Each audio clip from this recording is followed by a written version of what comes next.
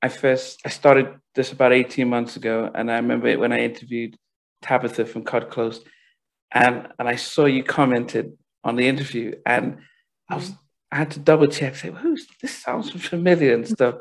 And so so I've been trying to get you on the show for almost a year and a half. Oh, you've been so consistent. I was like, let me talk to this man because he's really been patient, and I appreciate your patience. Sometimes you can't just rush and do things right away. Yeah, no, it's totally understandable, and I think over the time, I've actually had a different appreciation. And as I said, I checked out the interview you did with, I don't know who the guy is, but you were talking about the mental health stuff. So when I'm not doing this, I'm a therapist. So my patients are under 19, so I work with the young kids, and so mental health was the reason I started this, was a way of talking, just help people hearing inspirational stories. Really? Yeah, this is why I started this, but so we can hear from people that are famous, hear their stories and their journeys, and get inspiration. And so, but it has grown to where we're focusing on R&B artists, but it's the same journey. Everyone has had the ups and downs. We're probably the ones that need the most therapy. I don't, it's something. It's like a correlation between mental health and creative people. I don't know what it is, but we definitely can use some therapy for sure. Yeah, no, but I think if we start, I guess it's, I always say we have an international audience, and it's always good to always go to where you're born and raised, because everyone might know. Yeah. That's a whole other topic, honey. Yeah. But where were you born and raised? Are we live? Are we filming? Oh, we can start. No, we're going to start now. Yeah, we can start. Okay. Well, I was born and raised in New York. I was born in Harlem. Wow. Harlem, New York, but I went from Harlem Hospital to the Bronx. My goodness. So I grew up in the Bronx. Yeah. So many of the R&B artists that we talk to, they all seem to be more on the South and stuff, but not many, apart from the hip hop stars, are from New York. So what was it like growing up in New York back in the day? New York was fun. When people ask me that, I always look at New York as it has always been, and I can say that now that I'm older, but it's always been like a boot camp.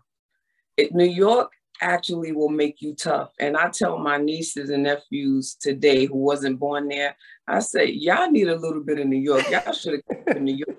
Because these kids nowadays, they can't do nothing. They lazy, But we had a good time. We walked to the bus. We walked sometimes 2 miles to catch the train, But it was all about fun.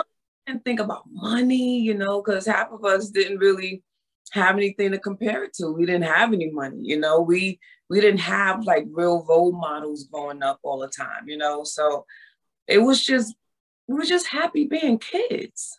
Wow. And then when it comes to, growing up in those times, because I remember interviewing Tammy Lucas, and she was talking to me about the music scene. Tammy Lucas? Yeah. Oh my God, Miss Tammy Lucas. Yeah, I know she did Use Your Heart with the Neptunes with you guys, but she did. Yeah, but I remember when I interviewed her, she talked about how lovely it was growing up in New York. The music, everyone was out, and it was just the sort of the vibe and stuff. But even Harlem, was the Apollo? Was it still famous back then when you were growing up in Harlem? Did you realize how popular it was? Oh, absolutely. Showtime at the Apollo. Well, it wasn't Showtime at the Apollo at the time. That's when it transitioned to television, but it was Amateur Night at the Apollo. And that was like the big thing for anybody who was inspired to be a singer or a musician of some sort. Yes, absolutely. actually, my mom used to take me there every Wednesday, and I believe the cheapest ticket was $12 and the higher ticket price was $25. So for some reason, we always found a way to get that $12. And my mom would take me there every week and she would say, "Are you ready?" And I was like, "No," because that crowd is so brutal. Wow. If you've never been to Amateur Night at the Apollo, like if you're whack, they will tell you. And that's just New York, period. Wow. If you're garbage, they don't care. 8 to 80, blind, crippled, crazy. If you're whack, they're going to throw you off stage. So with the Sandman. Yeah, the Sandman. So after about maybe 10 visits to the Apollo Theater, my mom asked me, she said, "Are you ready to, for Amateur Night?" I said, "No, I don't ever think I'm going to be ready." Oh, to actually perform or to just... Yeah, to do Amateur Night at the Apollo. And I was scared because of that audience was brutal. And my mom said to me, "Are you ready?" And I said, "No, Mom, I'm not ready." And I said, "I don't ever think I'm going to be ready. When I come on this stage, I'm going to be a guest." So I spoke into my own life. Wow. And it happened. Yeah. How old were you then? Around what that when that I was about 12, 11, 12. Did you already have the passion to sing, or what was it? That passion, I had that passion since I was a little kid. And I would tell my grandbaby today, I'm like, when I was young, I kind of felt connected to entertainment of all kind. Like I used to love watching the Miss America contest, just to see the talent portion of the show. Okay. And, while kids my age were buying ice cream, whenever I got a hold of some money, I was buying records, 45s. Wow. Who were you into? Which artists were you inspired by back then? Oh my God. Well, I grew up listening to blues. My mom played a lot of blues. Sam Cooke, Otis Redding, Bobby Womack played in my house, Teddy Bass. But the person who really inspired me when I was little have to be Stacy Lattisaw. I don't know her. Oh my God. Yes, Stacy Lattisaw, the Dreamgirls, the original Dreamgirls soundtrack. Jennifer Holliday was a big influence. Stephanie Mills, of course. Wow. And there was a young lady, they used to do this off-Broadway play called Mama I Want to Sing, and her name was Desiree Coleman. But now she's Kadish Coleman. Her name is like really weird. But I knew her as Desiree Coleman Jackson. She was married to Mark Jackson, a basketball player who's now a coach. And she was in this play called Mama I Want to Sing. And I believe she was about 16. And I was probably 10 or 9. And I used to look at her like she was so beautiful back then with this huge voice. Wow. And I was, oh my God, like she had like this beautiful falsetto voice that just kind of carried, like she would go into her falsetto voice and then to her big voice. And I'm like, wow. I was so like amazed at that. But definitely a lot of people inspired me. And my brother was like a singer. Like he actually did a lot of quartet. Oh. And he inspired me a lot too, and he never even knew it. Wow. I mean, but back then, you have these artists who, because I grew up loving Michael Jackson, but I never thought I'd ever sing. But I'm wondering, being inspired by them and already speaking into your life about being a guest on the Apollo, where was the opportunity to actually sing and learn the craft back in those early days? Well, in school okay. And at home, we had a lot of like talent programs. We had, the Glee Club. We had a band class. We had talent shows in our school. And I've noticed they don't have a lot of that stuff, a lot of creative stuff going on now. But that really, really helped me a whole lot, as far as being on stage and not being afraid of the stage, because the stage can be a very scary place to be. Yeah. You know, everybody think it's easy. And even when you're a seasoned artist, it's scary. But yeah. In the strangest way, it's so scary, but it's your comfort zone. Wow. Those people in the audience, they scare you a little bit, but those are the same people that give you so much comfort. Wow. Yeah. So. But I wonder how much that is inspired by seeing the Apollo and seeing the crowd and seeing how the artists, had to be at their best and probably, almost thinking that could happen at any time. Well, back then, because that audience was so cruel, I know the older I got, I noticed, I'm like, they would really love the Sopranos. Like, you could be the worst singer, but if you up in the stratosphere, or if you hit like a soprano note, they like, woo! Woo!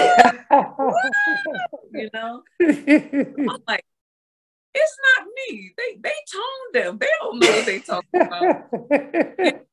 They just was loving the bigger voices. So okay. It's okay. That really taught me that everybody is just not gonna like you. Yeah. So that prepared me for the world. And I'm wondering, because when you're growing up, I mean, did being a recording artist ever seem achievable? Because it's not like in the 90s we had young groups like the Boys or High Five. Mm-hmm. So you could think, oh, if they can make it, we can make it. But back when you were coming up, Motown seemed quite a distance. I mean, the Jacksons. I mean, I don't know who you would have thought how the dream of being an artist would have ever seemed realistic back in those days. What were you? Who did you look at and think, if they could do it, I could do it? It was Shanice Wilson. And back then, Shanice Wilson didn't even have a deal. She was just doing Star Search. Like, she was trying to do it just like we were. But she was definitely my inspiration as far as seeing somebody visually and saying, wow, man, if she could do that, I know I could do this. So I followed her career, and she was probably, her and Stacey Lattisaw was probably the two of the youngest talented singers who had record deals so young. Yeah.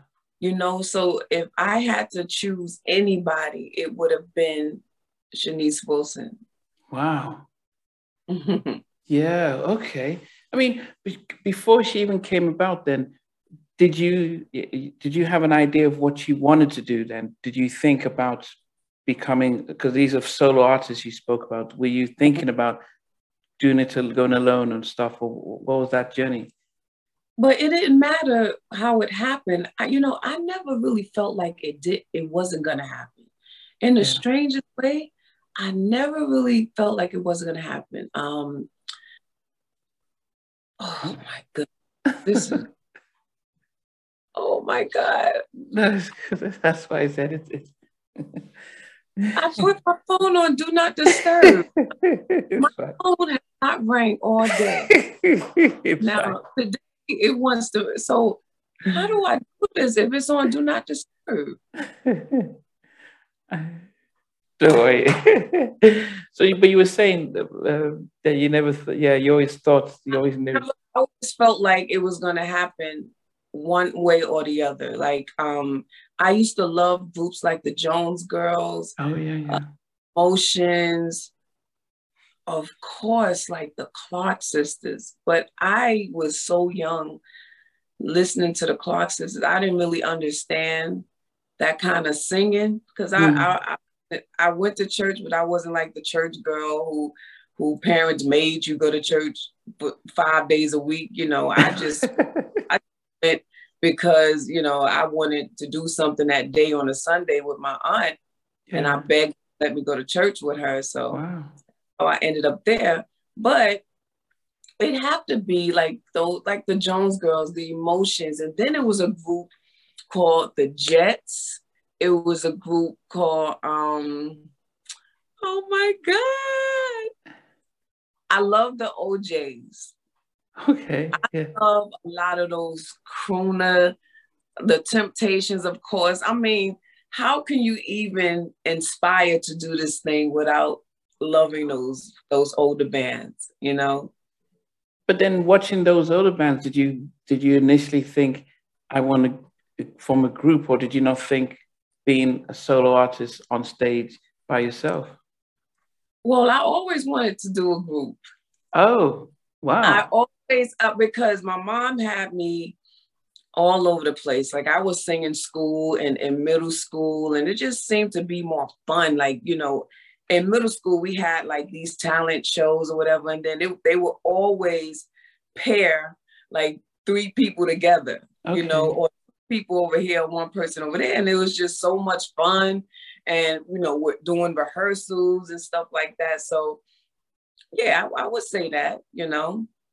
Oh, that's always strange because I always would assume everyone would want to be their own star, their own person, and and unless you grew up with friends who could sing and you kind of came together, I wouldn't have thought that would have been not a priority, but that would have been a sense of this is how I wanted to go.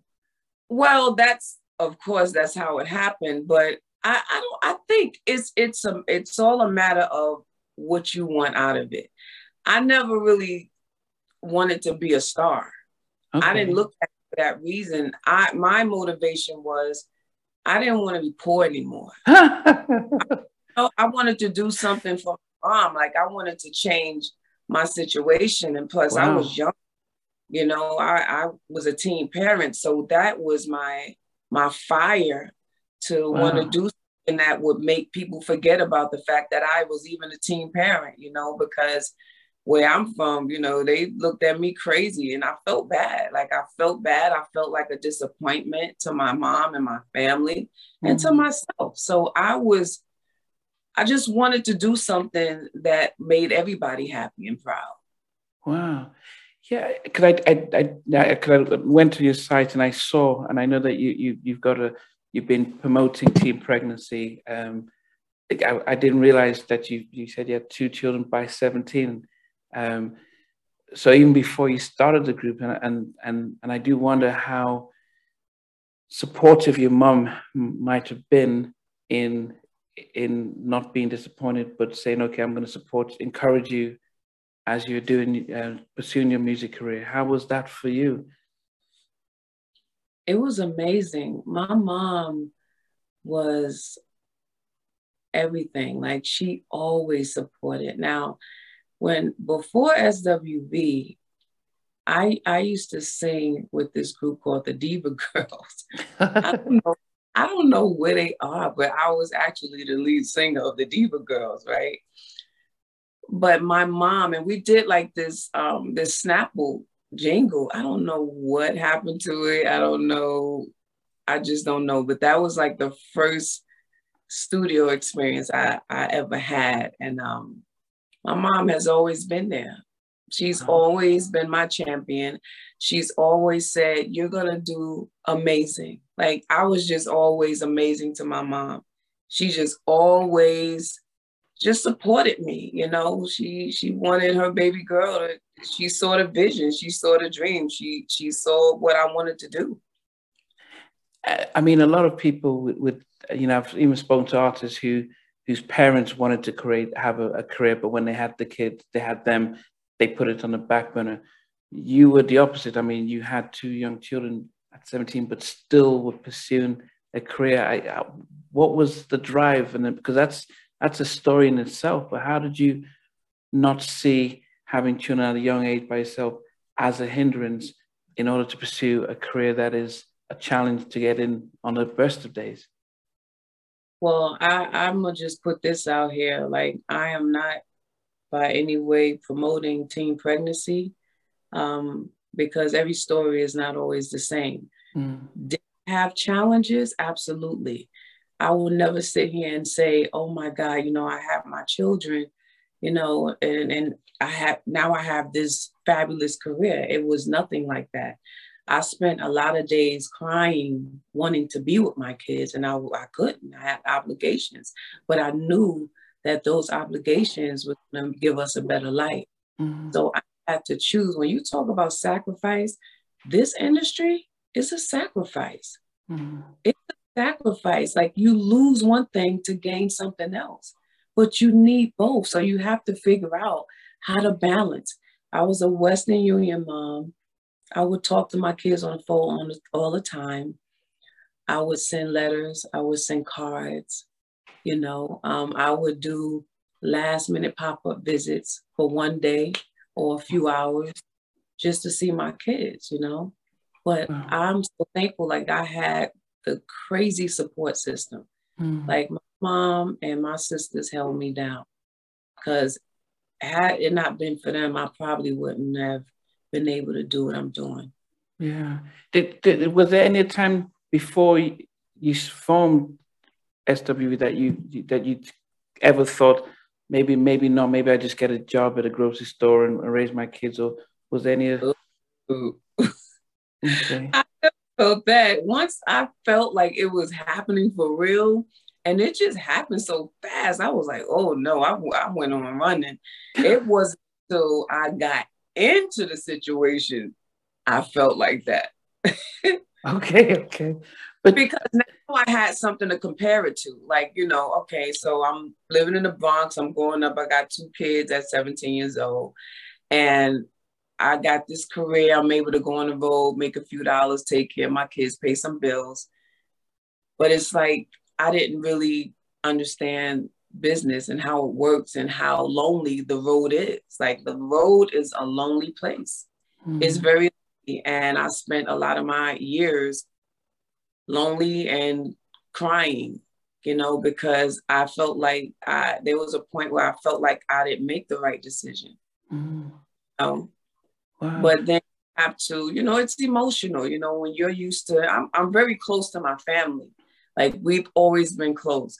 So when you get on the road and it's like, oh my God, you do a show and you go in your hotel room, you're by yourself all the time. Yeah. You know? So I think one of the things that we as fans have learned over the past year and a half is that you guys didn't always live the glamorous life. You weren't making millions of dollars, even though the videos look rich. And I think it's been a real eye opener for us to say, wow, it wasn't all that great. I mean, because the videos and the music always gives us an image of happiness and like, wow, look at these guys. We shocked when we saw TLC and like, well, what's going on? How could they be broke? But I think we're hearing more and more of this. But before we get there, I guess everyone would say, okay, you're part of is it the Diva Girls, you said? Yeah. And then that sort of didn't work. And then how did Taj and Coco sort of pop into your life?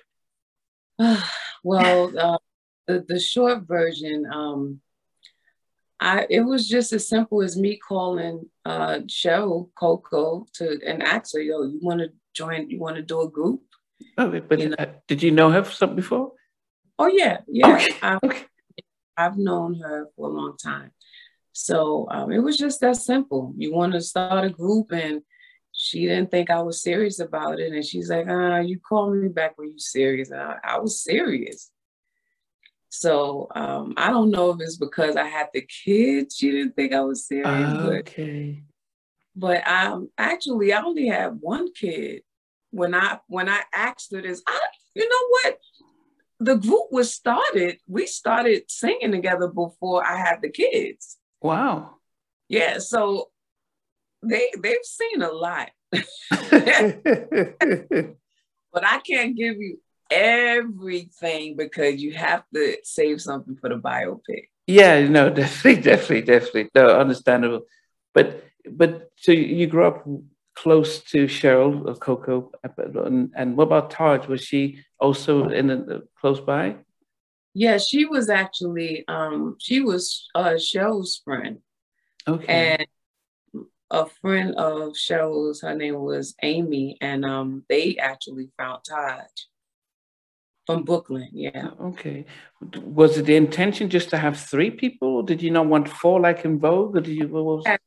There's a whole story. We were so many different names. We were the Four Shades of Rhythm. We were, and that was four of us. Okay, it's four. And we went from four, like three, probably two or three sets of four different groups with different names. And once we was like really, really serious and working with a real producer in a real studio, we named ourselves TLC. That didn't turn out right. I mean, we got to cease and desist so fast. No, you will not be that name. So, you know, so, and if anybody don't know, that those are our initials, whether you say Todd, Lillian, Coco, Joe, like those were really our initials. So, yeah, so we kind of landed with Sisters with Voices, SWV. Whose idea was it? Our manager at the time, Maureen Singleton. What did you think of the name? Terrible. That name sounded so dumb. It sounds to me today. Sisters Voices, like it sounds how it sounded to us back then, like a choir or yeah organization or something like. So I think SWV definitely have more swag to it. Whose idea was it to switch it to SWV? I think it was ours. It just something that kind of happened because BBD was out. We was like, oh yeah. UP. Yeah. So you know, things just happen like so spontaneously, but yeah. One of the things that we've all learned is about talented artists get signed. A lawyer shows up with a contract and it's like, oh, this was good. You sign off and then you just go ahead and sing. And then, you know, of course, we're learning that that how you can sign off and weigh everything without recognizing until later on. How was it for you guys? Were you just, you know, so excited when you got the opportunity with RCA that you didn't even, you know, did you have a good lawyer to support you and explain the ins and outs? No, absolutely.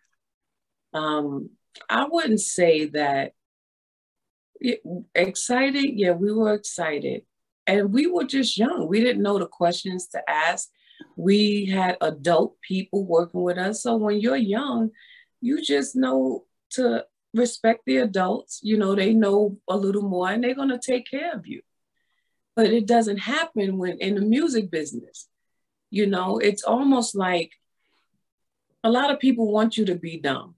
They want you to be stupid. They don't want you to be, because as soon as you get smart, you become a problem. That's what I've been hearing, yeah.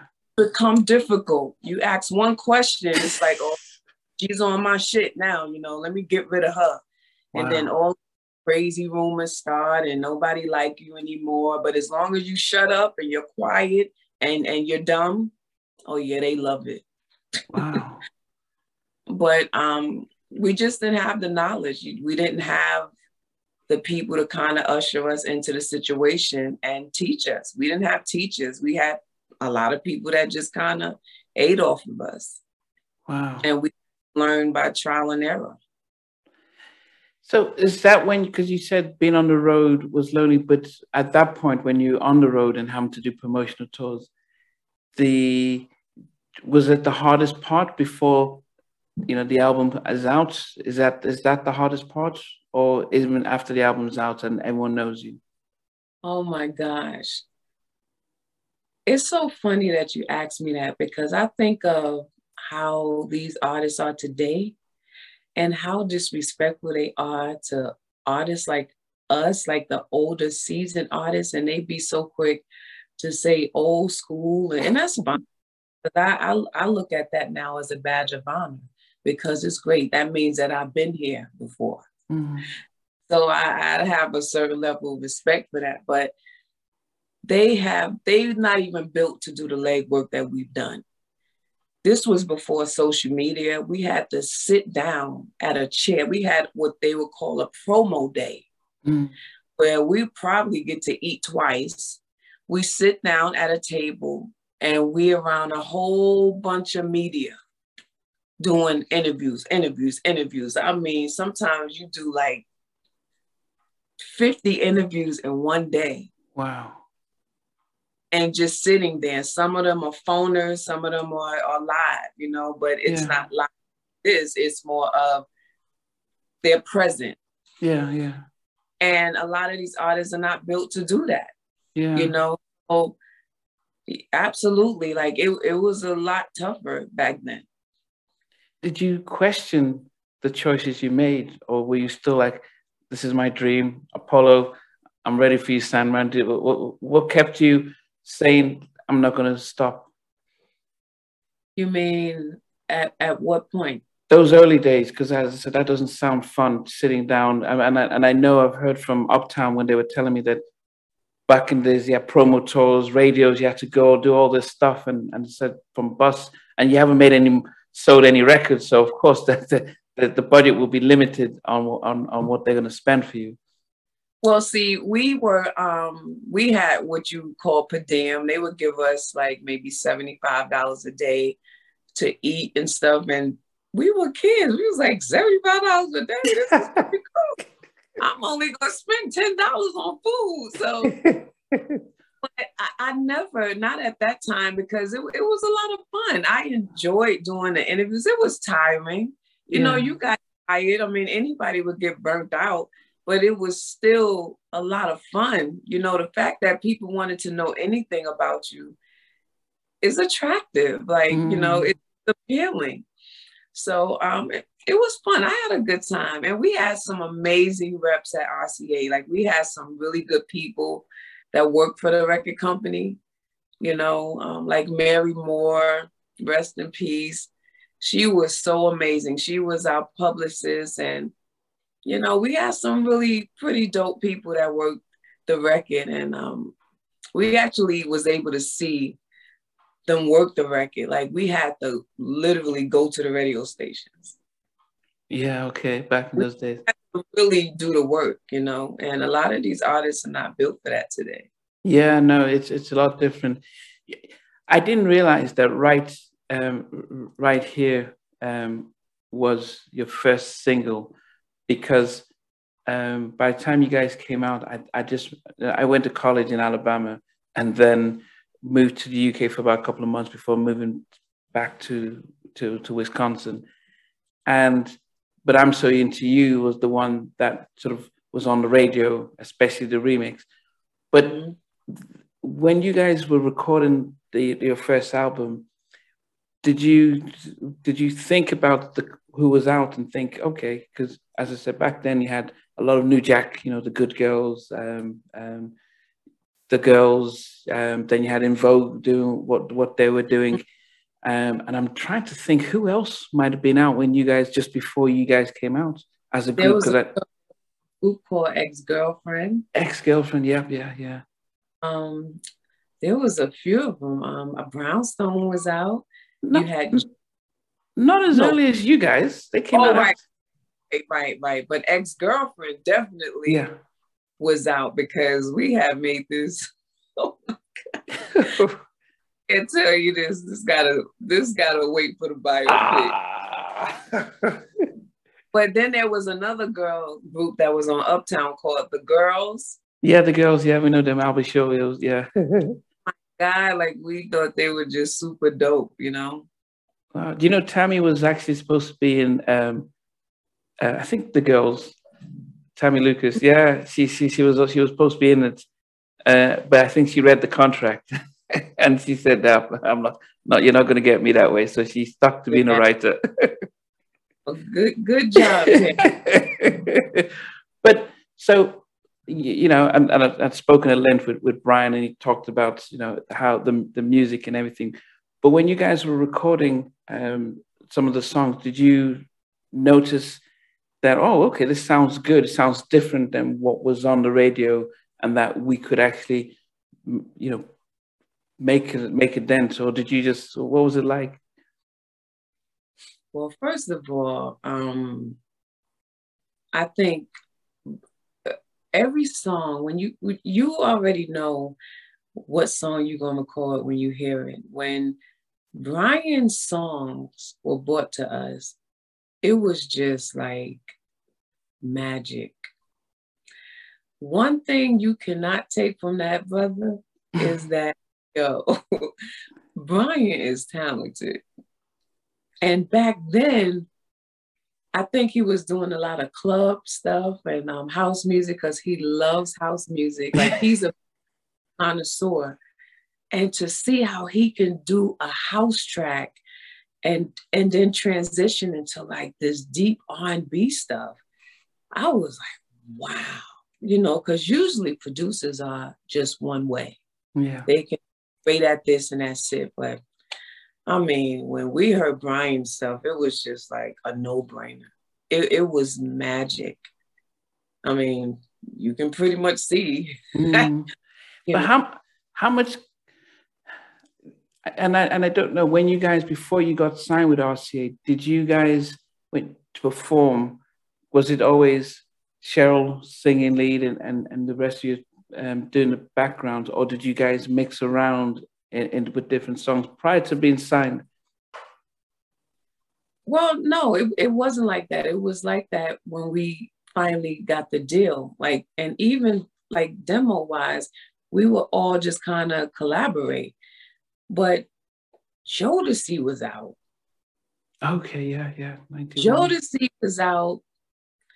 And it was just a lot of dope singers. Guy was hot. Yeah. And everybody was singing like with that churchy sound. Yeah. So it just made sense. It just made sense. It didn't help us any, but I mean, but I'm just saying, like, you know, for people to walk around and think you just have no talent or whatever, that's like a bad feeling. But you know, it worked. It was how it was supposed to be at the time, and that was that. Yeah, I can't answer it from a producer standpoint or the record label standpoint, but I can tell you from my perspective. Yeah, as I said, I'd always had reservations with intro. I love body and intro. Same thing with Cut Close. Even not Guy, because they did mix it around a little bit. Teddy and Aaron would share stuff. But my worry and fear was always if the lead singer, you know, loses the voice, or you know, like Tony in High Five, it makes everyone else vulnerable. But I do wonder though, in those early days, is that if they just said, "Yep, we just want to have Cheryl sing and stuff," they're like, "Wow, we're just in the studio." Do you, in the first album, I'm thinking, do you then question, or you're just like, "Wow, we're just in a recording studio," and it doesn't even, you don't think about it?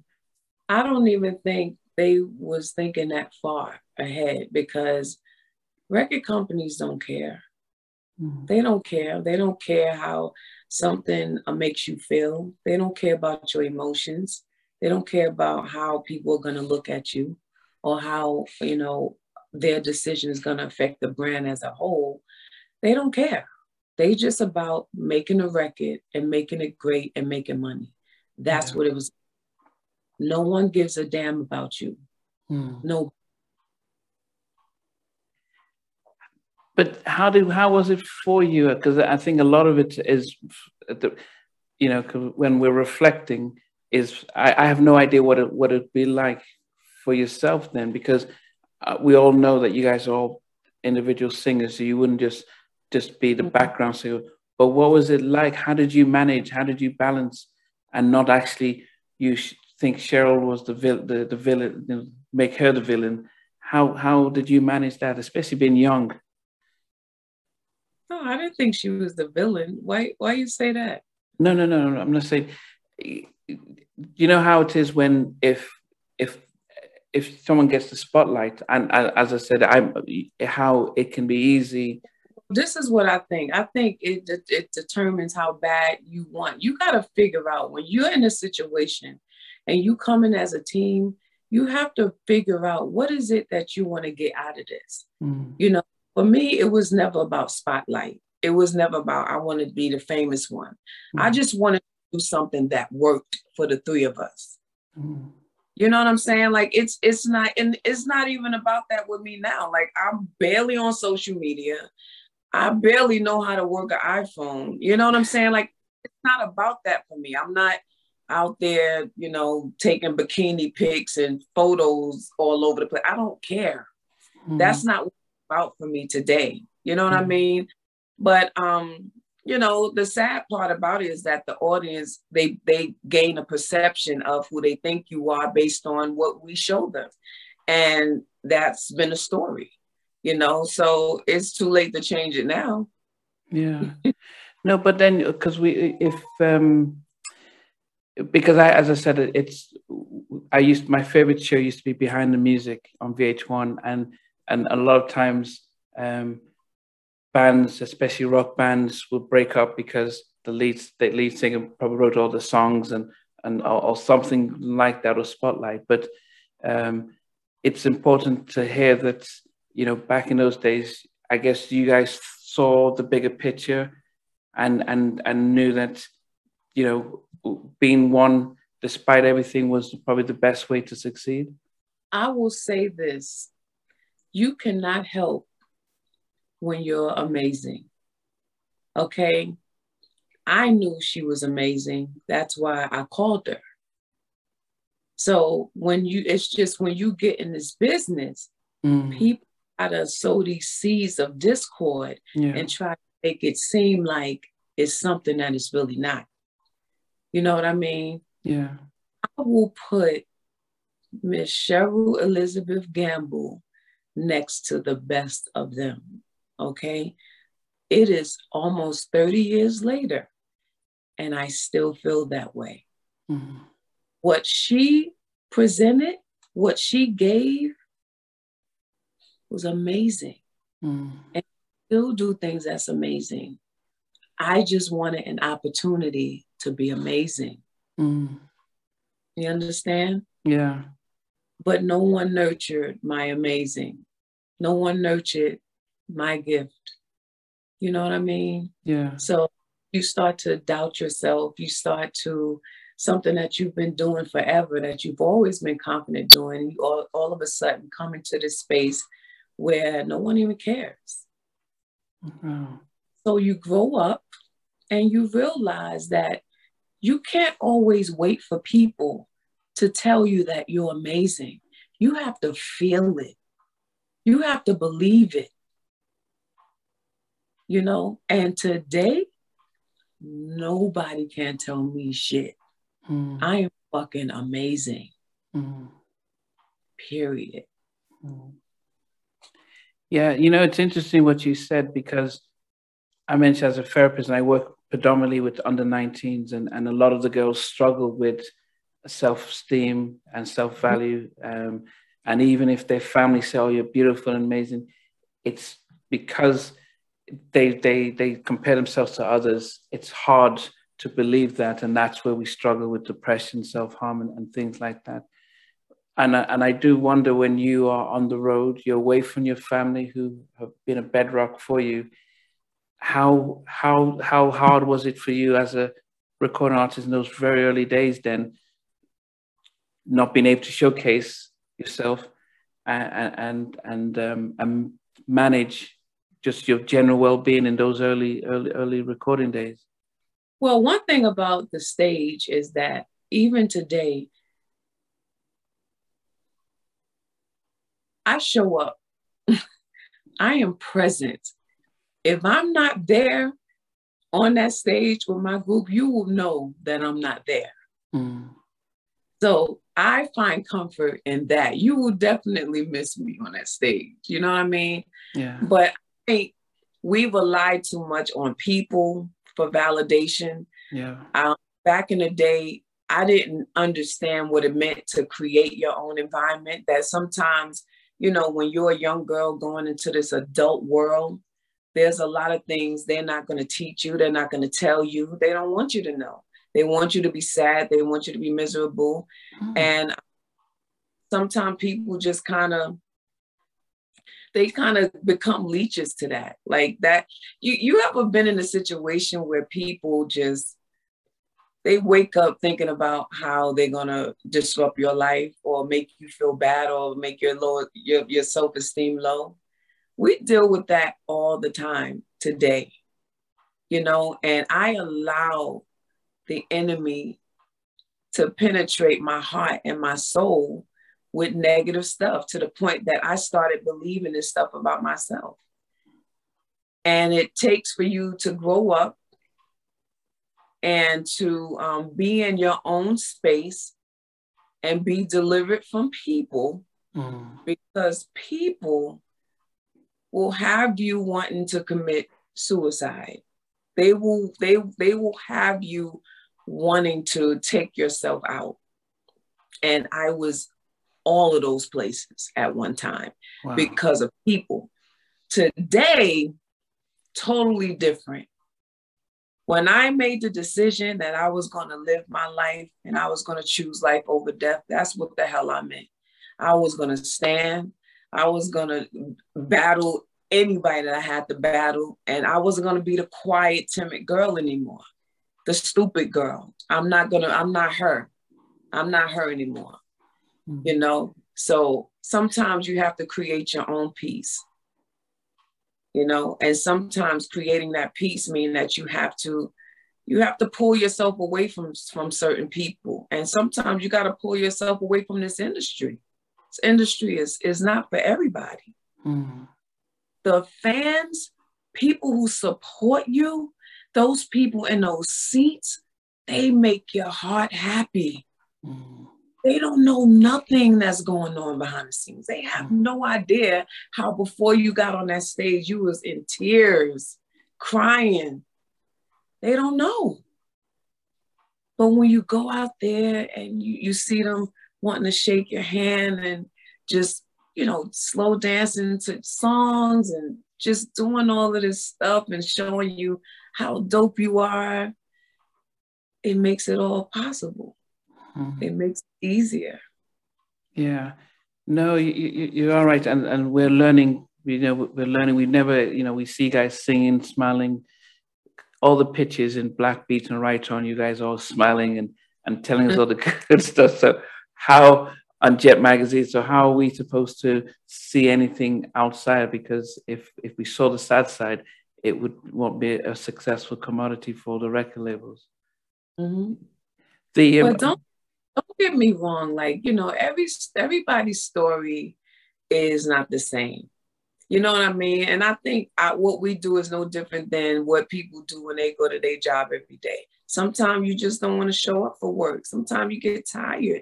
It's just in our business, we're dealing with so many more people. Yeah. We're taking so many other hands. Like we're contractually obligated to show up for work.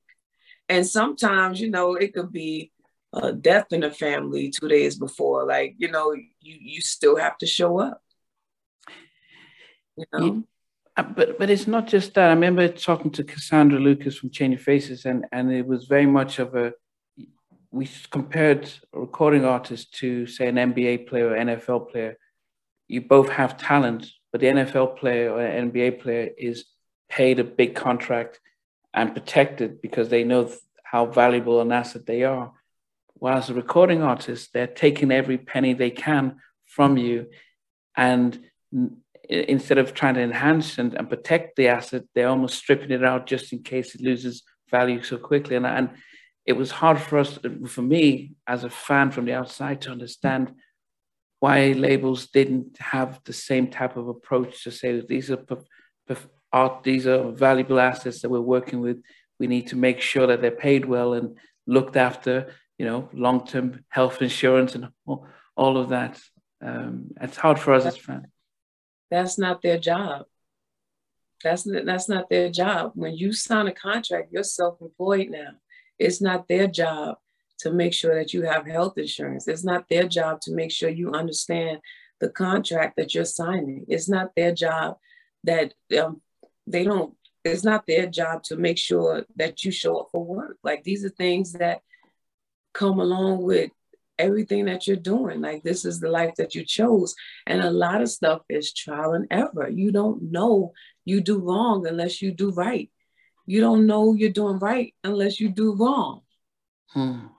You don't know how to do right unless you do wrong, because people won't remind you of all the wrong shit you've done.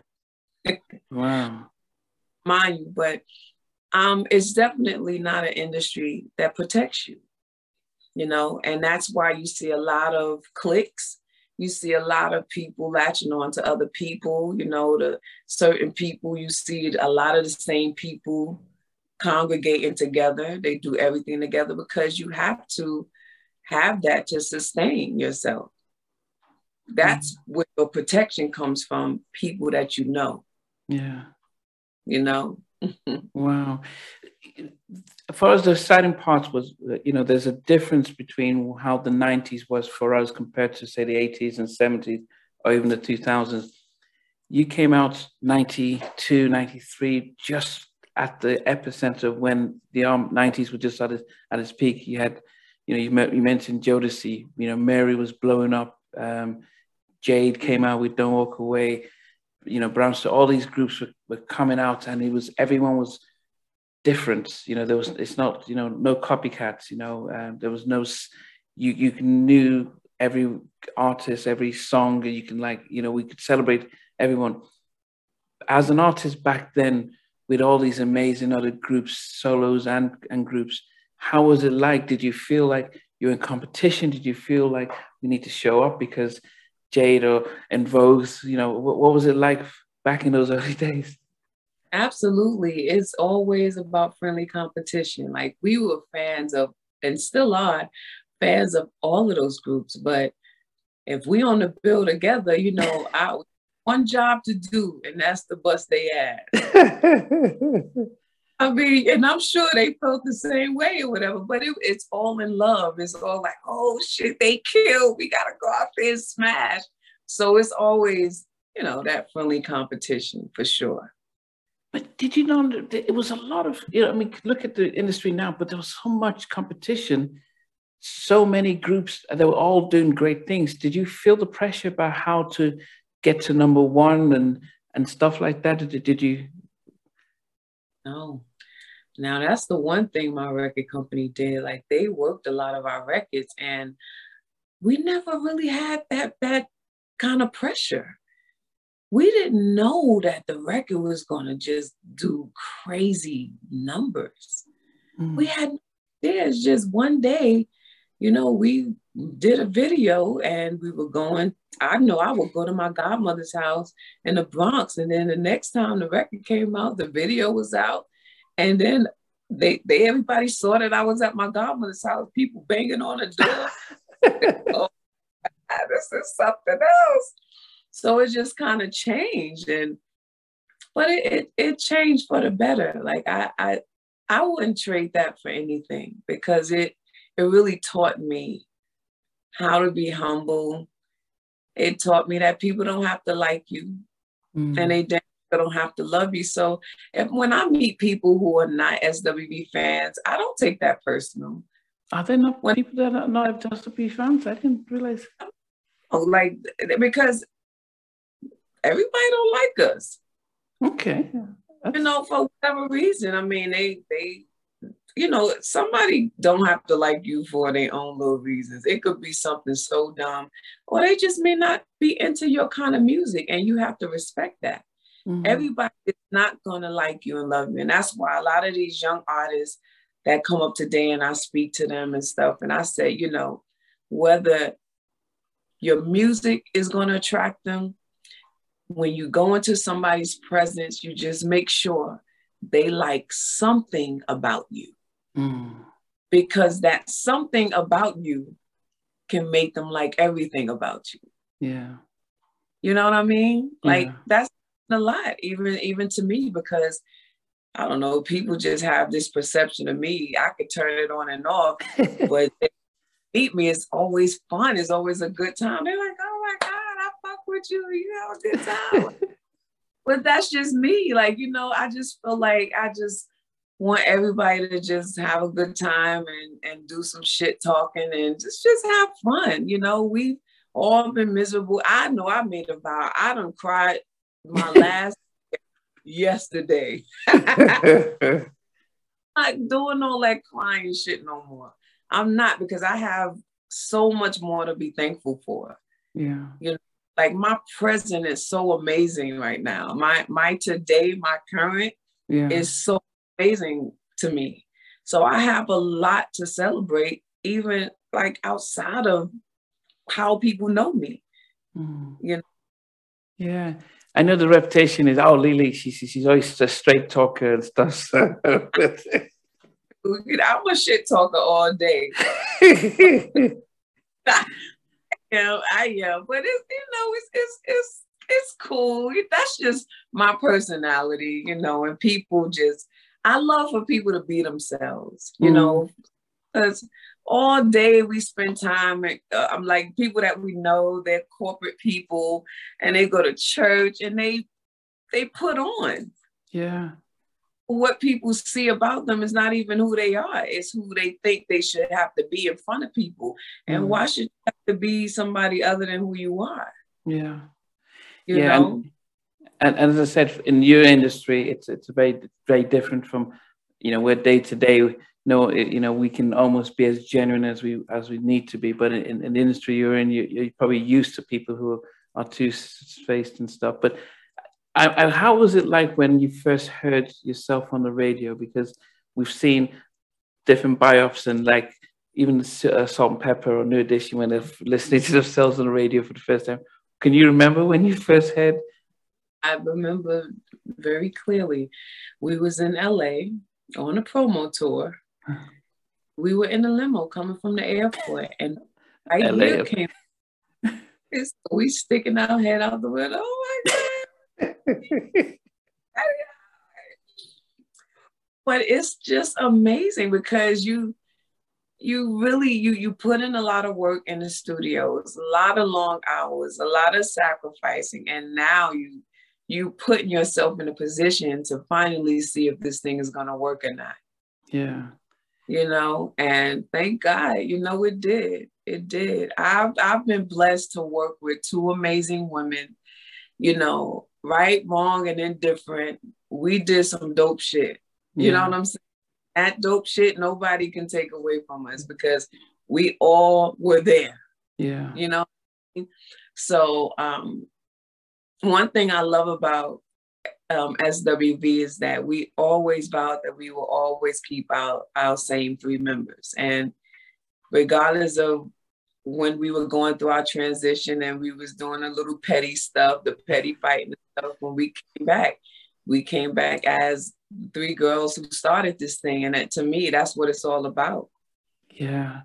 You know, I mean, and, you know, thank God nothing is, because I know a few other groups, maybe somebody has passed away and they can't be back there, but to keep the core it's very impressive, especially after that span of time. When the record first came out, I remember watching the New Edition stuff. They were coming back from tour, but going back to their homes and stuff. Did RCA move you guys into, you know, Manhattan, into penthouses, or were you still back in your... RCA didn't move us into shit. Everything comes with a price, ladies and gentlemen. Okay, they didn't pay shit. I paid. Okay, so before I got the condo in Jersey, I stayed at the Renaissance Hotel in Times Square. Wow. That's when I learned that everything comes with a price. They wasn't putting me up in shit. That was a bill that we had to pay. Wow. And I stayed there for like 3 months. And no one told you that this? No one tells you? No, they don't tell you shit. They don't tell you nothing. They don't tell you nothing. You just find the only person that tell you anything is your accountant, because one thing you're going to tell you, your ass is broke.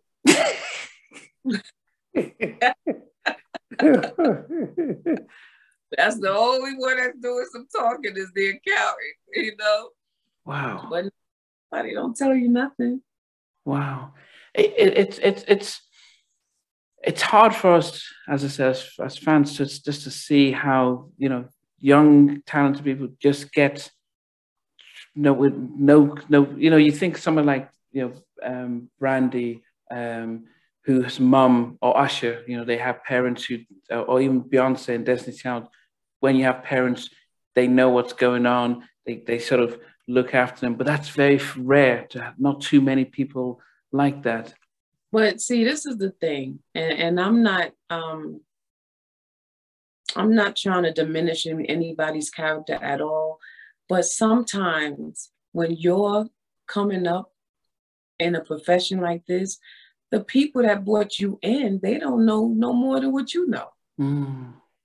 So that's part of the problem as well. You got a whole lot of inexperienced people who are just ignorant to how the industry works and how paperwork works. You know what I mean? Mm. Like we didn't know back then that we got to get a lawyer to watch this lawyer and this account to look over this accountant's books. You know, like we didn't know. We didn't have that lesson back then. Wow. So thing is literally trial and error. And when I look at these artists now and see how much money they get, I'm like, shit. We came out too early. Yeah, you know, like, yo, they getting paid. Yeah. But I love it though. Like whenever I get an opportunity to tell somebody these stories and these lessons that I had. I mean, I wrote a lot of the stuff in my book as well, but I love it. I love to see the new artists today that's just doing their thing, man. They doing their thing. And if you've been following me, you know I love me some her. Like I love her. That's my little baby. And I just see her she's just blossoming. Just being a musician. Yeah. She ain't naked. She ain't selling ass. Yeah, yeah. Just getting paid to be a musician. Yeah. And that is heard of nowadays. Yeah. Do you remember when you sat down with Donny and you were promoting Downtown and he said, "Oh, you guys are church girls, and what are you singing about?" And it almost feels as if you didn't realize the song that you've been recording. No, I knew from day one what that song was about. That story came from, but I knew what that song was about, trying to figure out a tasteful way to say it. So I ain't got nothing to do with me. I knew what that song was about from day one. But then, did you guys have a choice in you know, when you heard the song, just sing it, or could you say anything, or were you just like, well, what was it like for being young recording artists and hear the labels are bringing these producers with these tracks? Well, I think we had a hand in picking the songs because we never really do songs we don't like most of the time. And then sometimes artists really don't know what they're talking about because there were songs we didn't like and those songs went like bananas, you know?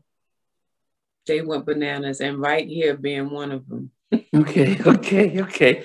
The remix for Human Nature remix, I remember interviewing Mucho Scott, and he was at Future, and he says, yeah, you guys all came down, but you guys weren't really feeling it and stuff. I mean, one of the biggest singles in the 90s, but what did you like the original and didn't want to mess it up? I love the original. That I don't know, was being from New York City is something. Everything was about this, If you was bopping and do that, then that is gonna work. Like it's dope. Yeah. But the song, even today, is so boring to me. I mean, definitely a song that you could enjoy on the radio, but it's not one of my favorite songs to perform. It's so boring. Even today is just boring to me. So I can understand because it's slow. I think most will because of the Michael Jackson sort of underplay in it. I think that's what really got us like, wow, you got Michael on it. And I think, but and yeah, as I said, it isn't. I'm so into you. My favorite from you guys was I'm so into you. I get it musically. Teddy Riley has always been my biggest ever in anything he does. And so when I got the remix that he did with Rex and Effect and the whole check one, check two. I mean, I love that single and stuff. Yeah, dope. He's dope. Yeah, and so I mean, and I know All Star also did some tracks with you guys as well. But I did love those types, the remixes, because it showcased, it really took the song, you know, not taking anything away from the original, but it really took the song across to people who didn't really hear the first one. Yeah. Yes, for sure. I mean, that song took off. And our A&R at the time, his name is Kenny Ortiz. He shut us up on that one. Like if there was ever a time we were proven to be wrong and we need to shut the hell up sometime, moment, because you know, as artists, we always like to do things that we like to do and we want to do, but we never like we don't think about the business side of it. And wow, you know, we can build this audience and we can gravitate towards this audience, like and make it not just like our record, but an everybody record. Yeah. So, and that's what you said should definitely have in mind when you go in the studio and record songs. You want a record that everybody can sing. Can enjoy, yeah. Those records are the records that win. Yeah. Simplicity always best. It always works. Like you got best singers who can't sell records because no one can sing like that. Yeah, I mean that's probably how I got into you guys. Is that I'm so into you. Just like, you know, anything Teddy did, I bought, and you know that's how I got in it. I do wonder then, when was it like going back to the Apollo for the first time? Because here's your 80-year-old person who has totally prophesied to your mom, I'm going to come as a guest. Can you remember the very first show you did as part of SWV? I believe it was actually it was Jack the Rapper. I want to say Jack the Rapper was the first. That was a big music convention in Atlanta. Oh yeah, back yeah. And that was one of the first real performances that we've done, you know, and it was just, I'd never forget Jack the Rapper because all the record labels had their artists there. So it was like one big party. Yeah. Where each artist, each record label, like rented out a different room in the hotel. And the artists would their artists would showcase, like Uptown, MCA would have their room. RCA would have their room where it'd be SWV, Shantae Savage, and there was a girl group on our label as well called Black Girl. Oh yeah, I'm a 90s girl. Yeah, I remember that. Yeah. Girl, yeah. And they were super dope too. I ain't gonna front. But they were dope. They were really, and but we were just two different groups. Like, you know, you couldn't take us. We was gonna take the Bronx and Brooklyn wherever we went.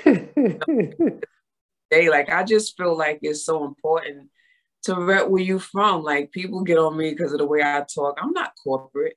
I'm not none of that stuff, but I can transition from talking to my friends to talking to somebody who is unfamiliar with where I'm from. You know what I mean? Yeah. So I love that. I love everything the hood have to offer, honey, because that was my stomping ground. Yeah. That's how I learned a lot of my lessons. What about when you first went back to the Apollo as a guest? Can you remember that? When I first went back to the Apollo as a guest, absolutely. I think we had on, oh God, I think we had doobies in our hair. I had a beige jumpsuit, some beige overalls, Oh, that outfit was so ugly. Well, yeah, it's exciting because I was like, oh my God. And then, the crowd, just knowing that the crowd wasn't going to boo us because we were getting. So it's this thing when you go on the Apollo stage and you like a guest and they're excited about you, they jump up immediately. They jump up right away, So I love just the energy. It was amazing. It was good. It was really good. Did your mom come to see at the Apollo? My mom was at the Apollo for that particular show. Absolutely. Yes, she was. Did she remember what you said when you were a kid? Oh, yeah, she remembered. She remembered. Wow. Yep, she remembered. And my mom lived long enough to see that come to pass, and she died. Oh, how long ago did she die? My mom died 3 years after after SWV was born. Wow. Sorry. 3 years after that Apollo Theater performance, our first Apollo Theater performance, my mom passed away. Wow. Mm-hmm. How did you manage at that young age? It was hard. I had to go to the funeral and go back to work. Wow. Did you get any emotional support and therapeutic support from the labels and management? Oh yeah. Okay. Now that is support. It's sad somebody got to die for them to feel some type of compassion for you, but yeah, absolutely. And I'll never forget, I have this beautiful story about Heavy D, right? Heavy D was the first celebrity that sent me flowers when my mom passed away. Wow. So I will always remember Heavy D. When I tell you he sent the most beautiful flowers for my mom, they couldn't even fit all the flowers in a funeral home. It was just beautiful. Wow. Did a lot of people reach out to support you within the industry? Well, yeah, but not a lot, because we didn't have the access we had back then. Like everybody didn't have your phone number. I didn't have a phone number. We had beepers. Oh yeah, beepers. Yeah, pages. Yeah. We didn't have cell phones. We had beepers, and the sidekicks was popular at one point, and a lot of people didn't really have my phone number. But of course, through my coworkers, they kind of sent their condolences to me, and I received it. Wow, as I said, but but you still had your family support to look after your kids while you're still. Absolutely, for sure, yeah. Yeah, I know when you guys did went to New Beginnings and the production changed. You got different producers and stuff. Was there any concern about losing your fans because who got used to the sound you had in About Time? And when you moved, you had did you have anything with Puffy? Was that with Puffy and someone? Yes, yeah. So it was a sort of different, but it was sort of different. I mean, I bought all your albums, but I'm just wondering, did you worry about fans might think, oh, this is not like Weak and our first album? No, because when you're creative, you want to do just that. You want to be creative, and it's almost impossible to recreate something like Weak. You know what I mean? Like, we already gave you that. Now it's time to move on to something else. But of course, I don't think we ever strayed too far away from what the fans enjoyed. Now, I do say that third record, that Release Some Tension record, was horrible. With that record was so bad. And I think, that was actually after, they made some label changes, and the guy, the A&R who found SWV and all of those amazing records, for some reason, they let him go and brought somebody else in who totally destroyed that album. And he knows how I feel about that today, so I ain't saying nothing. But I mean, you don't take my word for it. Look at it. Yeah, I mean, sales. Yeah, felt like that was a waste of our budget. I felt like, you know, it was all of these damn rappers featuring SWV. I felt like we was on somebody else's album. Yeah. And it was a waste of our budget. You know, it was just that. Oh, just the thought. Rain saved that record. Yeah. Rain saved that record because that was the only reason I listened to that record. I ain't played nothing except for, I think it was a song in there called On and On. Andrea Martin wrote that song. God rest her soul. Yeah, and everything she did I thought was dope, but yeah, the album just had all of these rappers on there, and I'm like, I just thought it was stupid. It was very dumb business-wise. Like, why would you do that? You know, and I know we all love Redman and the rest, but I know that it was the prelude of what happened to R&B, where they started to put more hip hop, and hip hop almost became okay, because you guys almost pretty much ushered in the fact that we get a hip hop artist singing R&B, and we get the R&B artist featuring, because that then became the norm, which it's still unfortunately the dominant part then, and I think that's more and more we lost the essence of you guys with a lot of those tracks that were being pushed out, and yeah, that was but you couldn't fight it. You know, it's hard. You know, I think we would wonder if you guys could fight it or do anything. You just had to accept what the label, how they spend the money. I mean, pretty much. I mean, you can give them a hard time, but for what? When they have all the control.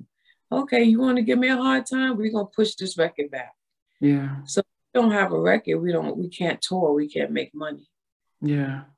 You know, so it ain't but so much you can do with the person that got the purse. When the person got the bag, what you gonna say?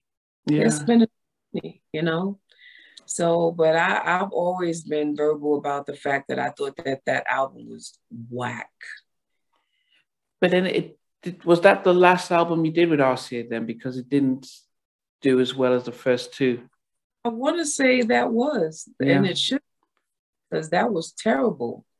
Yeah. And the guy who put that record together should have been fired. I don't think it was long after that he got fired, but he should have gotten fired.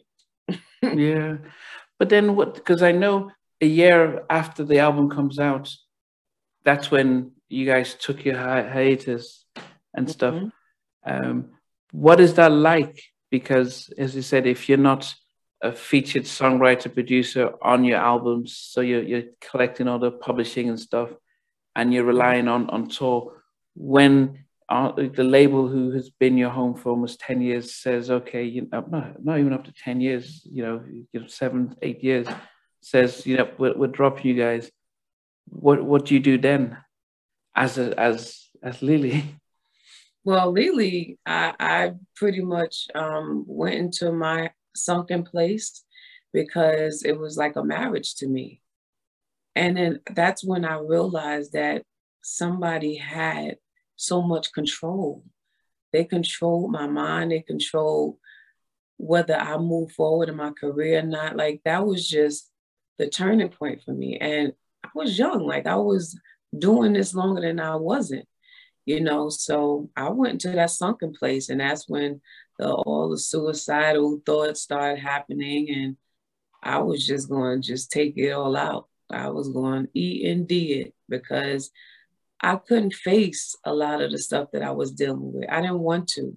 I didn't want people to see me any different than how they knew me and how they met me. And now that was taken away from me. Wow. You know what I mean? But it took for that to happen for me to turn into and blossom into the woman that I am today. that was really a turning point for me mentally, emotionally, spiritually, and physically, because something like that could just suck the life out of you. Mm-hmm. You know, I lost weight. Like I had no identity. I didn't know who I was. I didn't even know my name. My first name didn't mean shit to me. The name that my mother gave me didn't mean shit to me, because I got so stuck on fans calling me Lily, Lily, Lily. So Leanne. Oh, Leanne. I'm sorry. You forgot? No, but yeah, because I forget it's a stage name. We just you know, so even to me, like it was one of the things like, oh my God. And I had to realize, yo, I am somebody. Like this doesn't define me. This is just a chapter in my life and in my journey. And you don't think about that until you're in that sunken place. Yeah. I mean, you know, I got a job. I got everything. Listen, y'all ain't getting all of this stuff. Y'all better get the book. I got to get this book. This book has everything. Has everything you want to know in it. Is it I regret the day I lost my virginity? I regret the day I lost my virginity. You are not your past. And all of these stories that I'm telling you is all in here in depth. Like this was my therapy. This was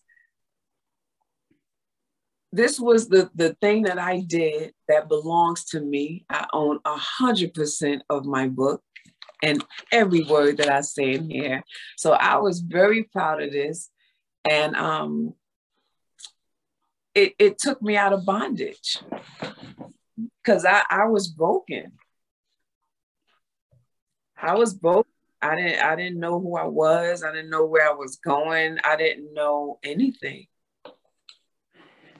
Within our community, and as even though my family is African, Nigerian, but as Black, mental health, talking, and showing vulnerability is something that it almost seems like a taboo.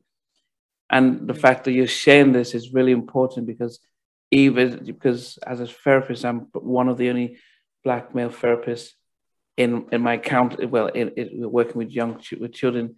Very few of our patients are Black because as families they don't accept.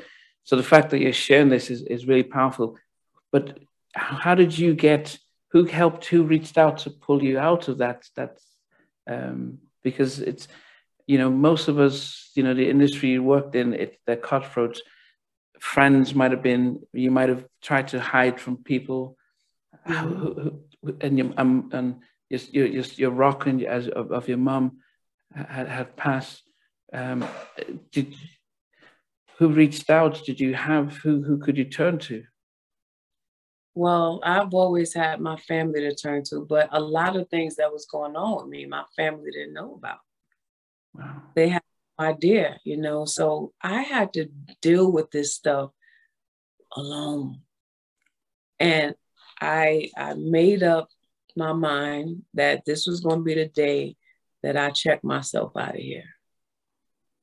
I was committing and comfortable with the fact that I was going to take my life.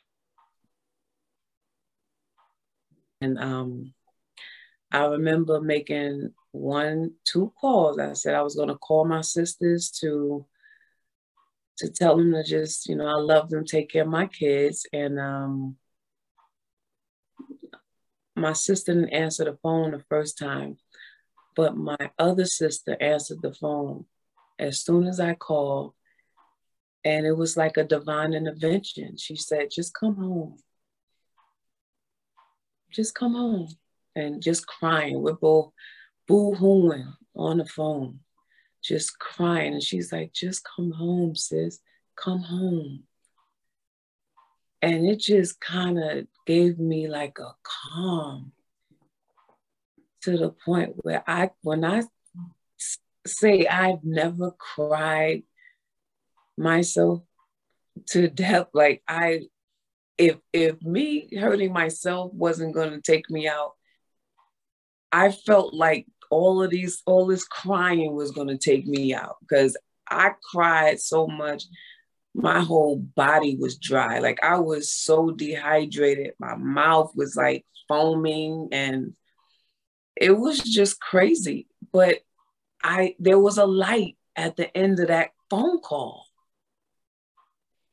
It was a light at the end of that phone call.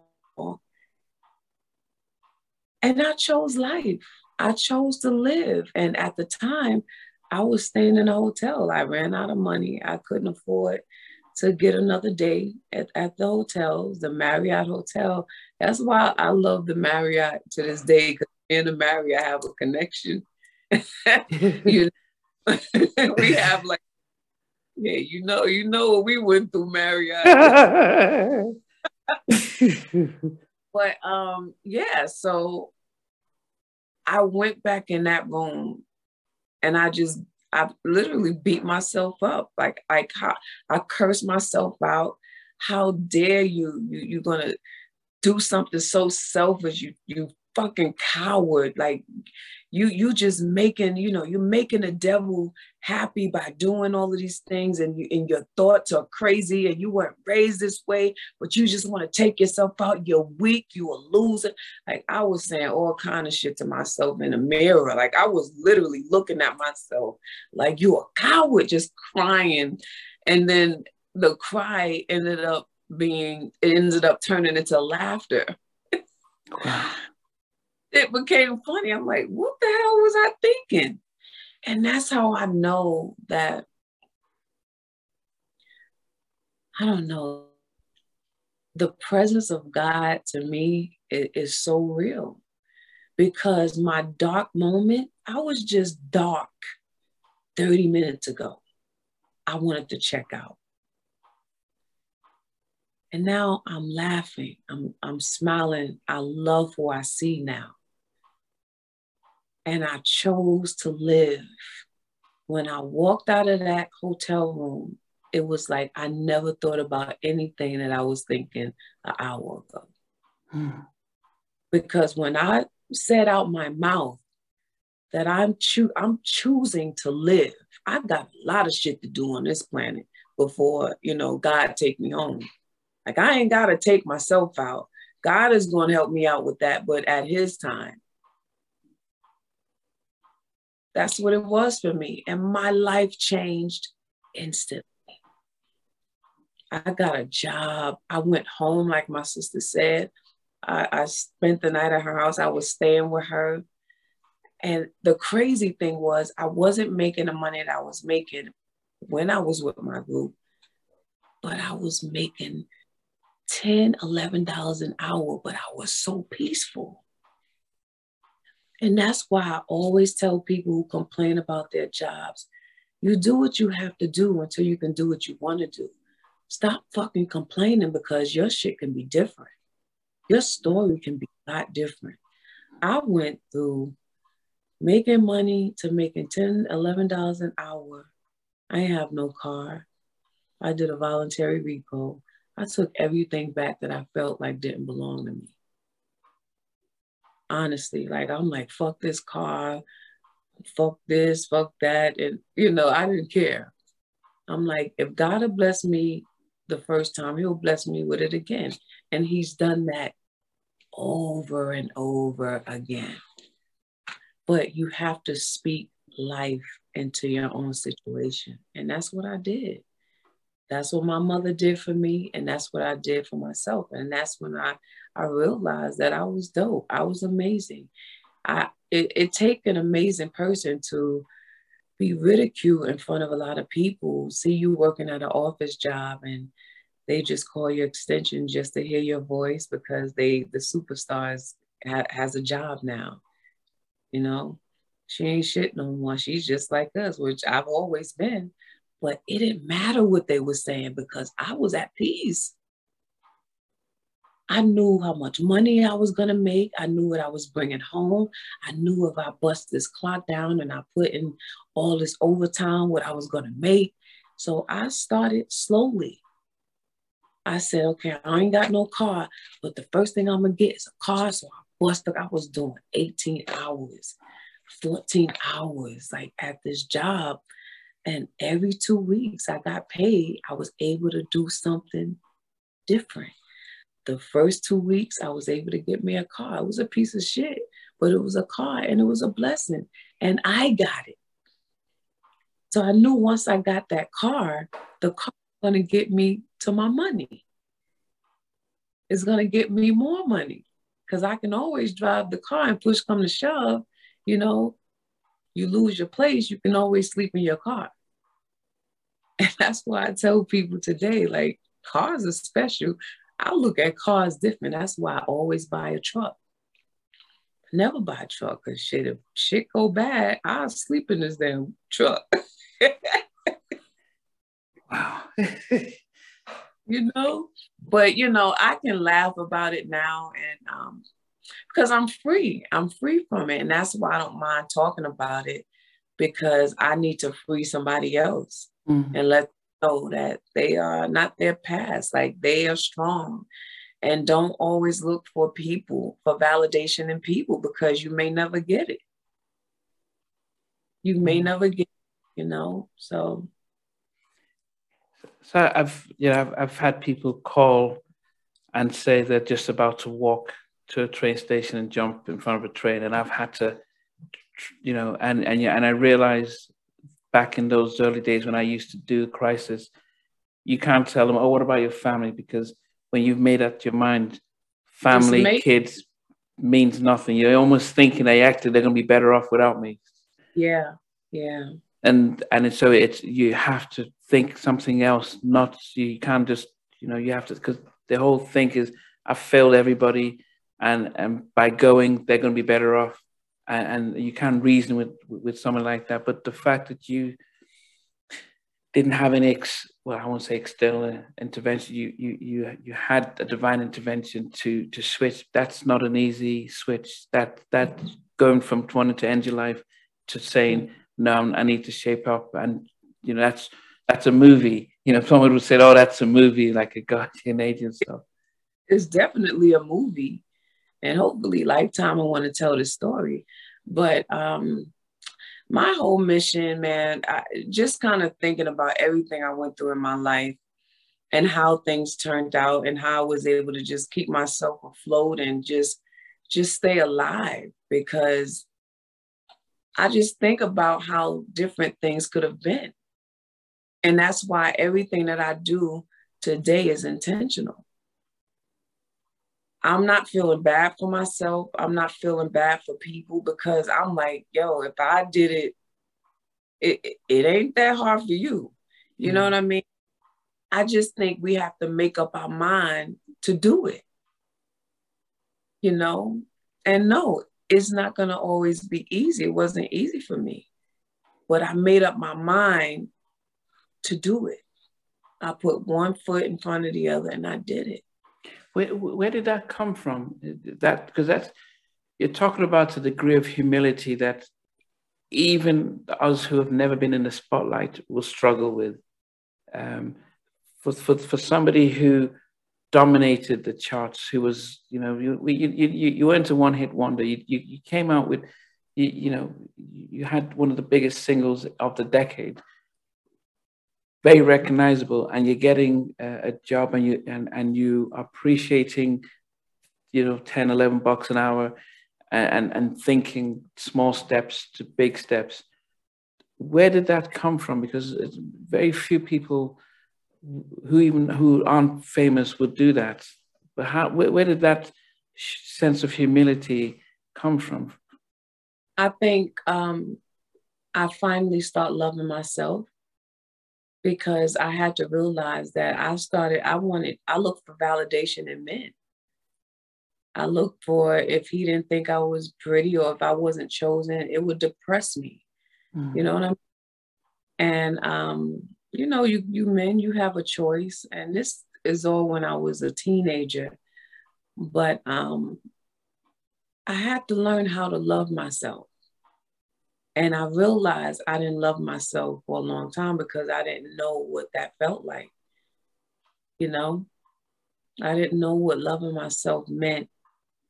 until I had to stand alone, literally. I was alone. Nobody knew what was going on with me. They just knew that the group wasn't together, but they didn't know what was going on with me. I was alone. I would talk to myself. I would give myself every reason I should be here. Then in my darker moments, I gave myself every reason that I should just die. Oh, they'll be okay without me. They don't give a fuck anyway. You know, like, life will just go on. No one will miss me. But all of that changed. Like, you can either look at the glass half empty or look at it half full. And then I had to tell myself that I was so dope. I'm telling you, like, I literally had to tell myself, I was thinking of all of these different things that was great about me. And I'm like, damn, you know, it's more great stuff in me than not. Why am I angry? Why am I so mad? And that's why I'm big on energy today, because you can be happy and then the spirits will come around you and you just get angry. You start doing shit that you wasn't thinking about doing before. And you like, ugh, you know? But it's so important that we love ourselves. It's so important that we tell ourselves that we're dope. We tell ourselves that we're beautiful. We tell ourselves that there's somebody in this world that's gonna love me the way I love myself. And I've never been married, but I'm waiting for that guy that will love Leanne like Leanne loves herself. And until that happens, I will not be married. I will be single. Yeah. Because there's a lot of love I give myself, honey. Like it's overwhelming sometimes. Yeah. Yeah. You know. So I have a 7-year-old grandbaby who's gonna be 8, and I want her to not have to depend on anybody's love. I want her to be able to do like this and know that this is enough. This is enough. Because you may not get it. Yeah. And if you don't get it, what you gonna do? You gonna be a coward like your grandmother would have been and take yourself out and get mad because no one wants to love you? So what? Nobody don't have to love you. But you have to love yourself. One of my 14-year-old patients I told had job over the next 3 weeks is to put a positive affirmation each day, because unless you, as you said, learn to love yourself, you can't depend on somebody else's love, because they will always let you down. Every time, every single time. And that's why we see a lot of unhappy things happen in the world today. I just read something today. A guy in Germany took his whole family out. You know, how this man killed his ex-wife or something. And I think it was his ex-wife, and left the kids in a car. Like, everybody's unhappy. Yeah. You know what I mean? And what are you going to do when you get unhappy? Because we can always, create an environment where we're happy and things are going well. Well, that's not life.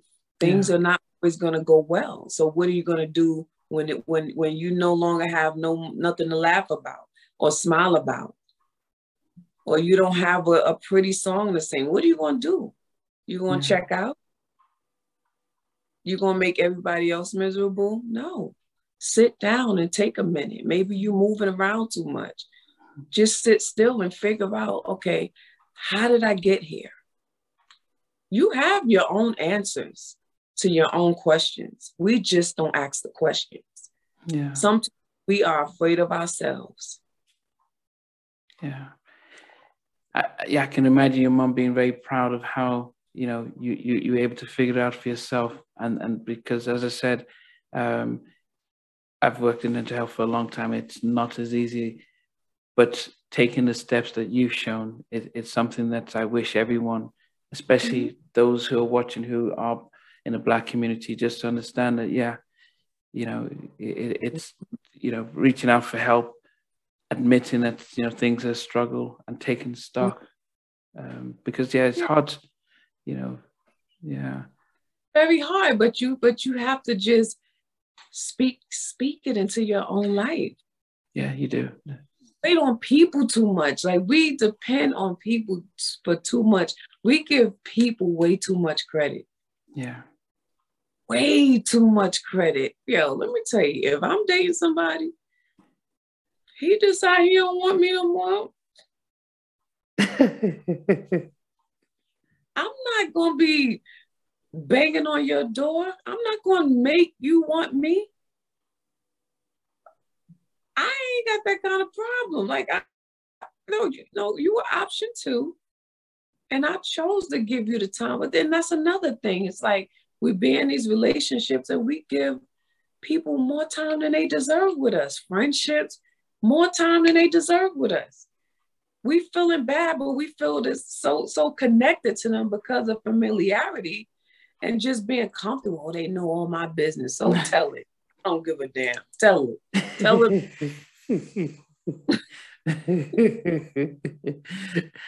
Oh goodness. Yeah. You have like so many different reasons why we hold on to shit, you know, and it don't mean us nothing. Nothing.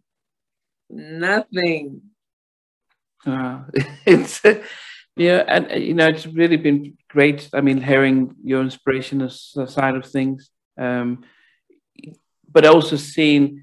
I mean, that's amazing. The journey you took from being at the Marriott and deciding, you know, to turn things around, and being excited about making $11 an hour and almost planning ahead. And as I said, it's for the most of us, it's even without the fame, it's hard.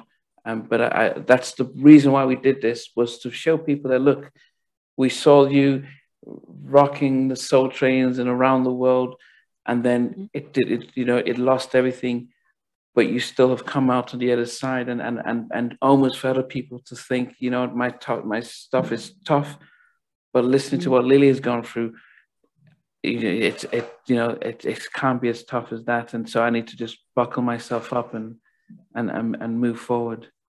Yes, and this not. I think sometimes we complicate our situation more than it really is, because we don't want to accept the "how did I get here" part. When we're the reason why we got here, that shit don't know. I ain't gonna put it on me. But most of the time, we're the reason why we got here. Or even if it's somebody else that got you to this point, admit it, own it. Own it. Like, yo, I wasn't as attentive as I should have been. Or I didn't do this. Like, I should have went left and I went right, or should have gone right, I went left. You know, but in your case though, you didn't know about the industry, so you couldn't have. People always say, well, I could have gone on a lawyer, but in reality, could you have done anything? You know, you didn't put the third album together. You know, what could you have done to stop being dropped? I don't think is anything I could have done. Yeah. Nothing at all. Like I said, everything that I learned in this business was trial and error. I had to be homeless to know that I don't ever want to experience this again. You know, as a young girl, we had to get put out every other month to know that I need something that's going to stabilize me to the point where I don't want to get evicted again. You know, and that's just how it happened for me. You know, I wish it was different. You know, I wish I was a trust fund baby sometimes, but that ain't how it was laid out for me. Yeah. I went through some real shit, you know, and I had to learn some real lessons, you know, through myself and through other people. But then how did you get trust to come back to, because you then have created a safety net, which is a mindset of by doing this 9 to 5, even with the overtime, I'm able to build a nest, and I can trust that this is tangible. But Well, then, guess what? It was a lot easier coming back the oh, second time, because now I knew that I could survive without this. okay. Once you survive, when people tell you, "Oh, you ain't going to do shit. You ain't going to do nothing." I actually was living a very modest, peaceful life without it. So I'm like, okay. So if we do this again, I get to make a little bit more money, and I'm on point now. So I know if something else happens, I can go this way again. Mm. At least I got a pot now. Mm. And I know what to do with the pot. Yeah. See, before I didn't know what to do with the pot, because barely there.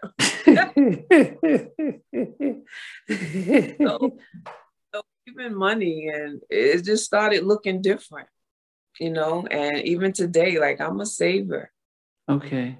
I'm scared to spend money, like I can if I want to, but I don't want to. That's not the desire for me anymore.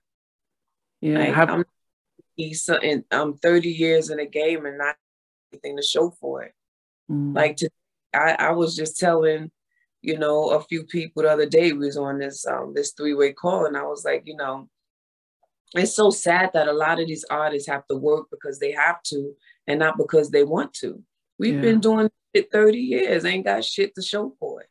Yeah. We should all have our homes paid for. Like, it should. Why? Why are we still doing this? Because we have to, and not because we want to. Yeah.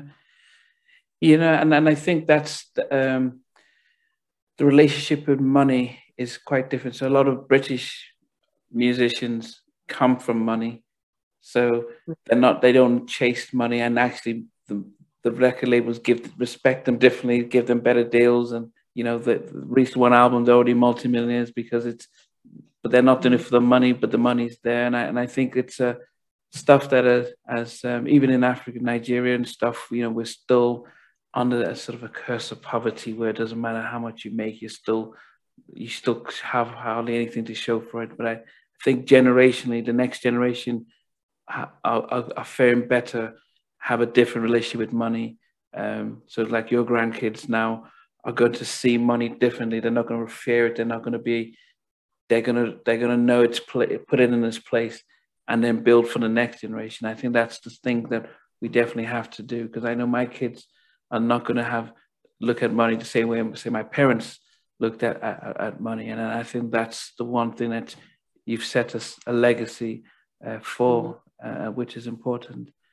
Did you do the documentary when you came back? Because I know the one that I've seen on YouTube that you guys did, the not the documentary, but it's like the reality show. Was that sort of the reunion coming back? Oh no, we've been out when we did that. We got back together in 2005. Oh, okay. Yeah, that was just a part of everything that we just went through. That was just another job opportunity. Yeah, we were already together. So coming back now, because as we're wrapping up, because I know you guys, I mean, you're headlining festivals. I mean, I saw the stuff you guys did in New York. You'll be going to Atlanta, stadiums are full, so everyone's singing along and stuff. And it's like, it's almost, and people rightly celebrate you guys as one of our premier R&B groups that have been. Does the touring become like, yep, we're going to just enjoy our touring? Is there any, not pressure, but is any desire to record new music? Or do you think, well, there's no real point, we just enjoy doing the touring and using our catalog? Well, sometimes you feel like, what's the use of recording music when we're doing what we need to do? They love those older records. They love those records. And sometimes I just think that's what they want. That's what they want to hear, because we've done other records before, but I mean, it was just kind of lukewarm because we was with a label that was smaller than the group that they signed. You know what I mean? We were actually bigger than our label. So they didn't know what to do with us. But yeah, sometimes I don't think it's a desire anymore. You know what I mean? Mm-hmm. Because you've been doing this for so long and you've been doing it the same way for so long. And the only thing that will make a difference is the money have to change. That's it. That's it. Because now it's time for a lot of 90s artists to get fruits of their labor. Mm. And I'm ready for my fruit. I sacrificed a lot for this shit. I'm ready to see some fruit, some real fruit. Yeah, but did you think this, since the lockdown with Pastor Mike, you guys were on it twice, and Versus with Escape, has that opened wide more doors for you guys? Absolutely, trust me. Like now, it ain't no nothing has slowed down. Not all. Like even before we did the Verses, like we booked the whole 2020. Wow. And I kid you not, like, don't get me wrong, like, them checks is coming in. You know what I'm saying? But, you just feel like you just want to get what you're worth. Yeah. You've been doing it forever. It's like, yo, I don't want yours. Give me what belonged to me. Yeah. It's time for, we've paid some dues. Like, we've done a lot. So it's time for us to enjoy the fruits of our labor, as well as many other amazing artists who sacrificed to do this. And we need to die peacefully, yeah. rich, comfortable. Yeah. And, we need it. It's so crazy because I look at these other artists and you get like a Katy Perry who's worth $300 million. Yeah. Yo, that shit bothers me. I'm like, well, how? Yeah. So, yeah. No, I mean, we have Dua Lipa, Ed Sheeran, Adele, they come out with 1 or 2 albums, and then all the multimillionaires and yeah. And same record labels, and you're wondering, do they have different deals in place than our? I just think they handle African American artists a little different than they handle the other artists. Yeah. And we don't fight for shit. We need to start fighting for stuff. Yeah. Would you ever do what Ashanti was doing and Taylor Swift, which is re-record? Absolutely. That's the smart thing to do. You should own your masters. I think that's an amazing move because everybody's making money off of you. So you own your masters, you re-record your songs, and people will buy the re-recorded versions, and hoping you get it as close to the original as possible. And then, that's money in your pocket. That's money in the bank. Would you guys ever consider doing that? Oh, we've thought I can't tell you everything. You just digging, ain't you? No. But it's something. Yeah. But absolutely, it's the smart thing to do. Okay. Yeah. It's the smart thing to do. Yeah. No, and as I said, I've been, when I talk to artists, I'd say, look, why go and do your cover version of Stevie Wonder when you can do cover versions of your own stuff that. Yeah, I understand that. Like I'm at the point now, I ain't in that business to make nobody else rich. I am looking out for my own fucking pockets. Like, I'm serious, because they don't support you. They don't do, they don't acknowledge you. Sometimes the industry is so cruel. Yeah. I want everybody to make their money. I want everybody to be able to have, generational wealth or whatever. Yeah. But I'm at the point now in my life, I have to think about me. Yeah. You know what I mean? Like I'm in a second, third quarter of life. Shit, it's gonna be over me. God only promised us 70 years. I got damn near. You got another 50, don't worry. At least. But I mean, hey, it's time for us to just sit on the beach and drink a pineapple cranberry juice mix with Yeah. cherries. Well, you know what? When Michael was told he had 50 shows in London, and he, I bought a ticket, and sadly he passed before he could come. But we heard that he actually was not happy that they were giving him that many shows, because we're so used to seeing him on stage, not realizing how much of a strain it is. And I think a lot of us didn't understand why artists were performing in the later years without realizing that the money, that's the livelihood and stuff. Listen. It's a check. It is all about the check. These people do not like you. Half of them don't love you. They don't know. Half of the people at my label right now don't know if we dead or alive.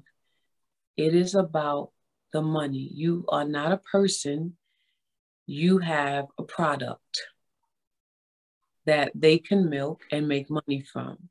See, people don't know we the last ones that get paid. We pay everybody else. We the last, we get the crumbs. I mean, the crumbs don't look like y'all crumbs, but they nice crumbs, but never ends the way it starts off. Wow. Wow. So. Wow. I think as we wrap up, because I know we've been doing this for a while, but what can we expect in 2022? Because I know that you've got the jazz festival. Is that the one in New Orleans, or? Oh, that's the one in Miami. Miami. Yeah. So you got a jazz festival in Miami with her and Miss Mary J, which is such an amazing billing. I mean, how did you? So excited about that.